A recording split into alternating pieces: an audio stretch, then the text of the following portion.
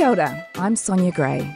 The New Zealand Herald and Team Uniform are proud to present the brand new podcast, No Such Thing as Normal.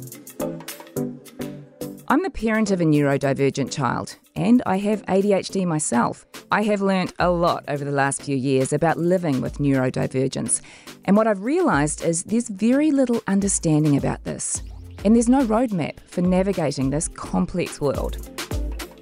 So that's why, over the next 10 weeks, No Such Thing as Normal will shine a spotlight on the realities of neurodiversity and all the conditions, like ADHD, autism and dyslexia, that fall under this umbrella. I'll be talking to experts and to those with a lived experience of neurodivergence.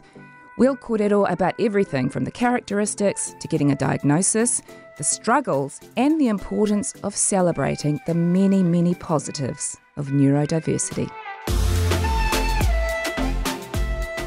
You can listen to No Such Thing as Normal every Saturday at nzherald.co.nz or follow us on iHeartRadio or wherever you get your podcasts.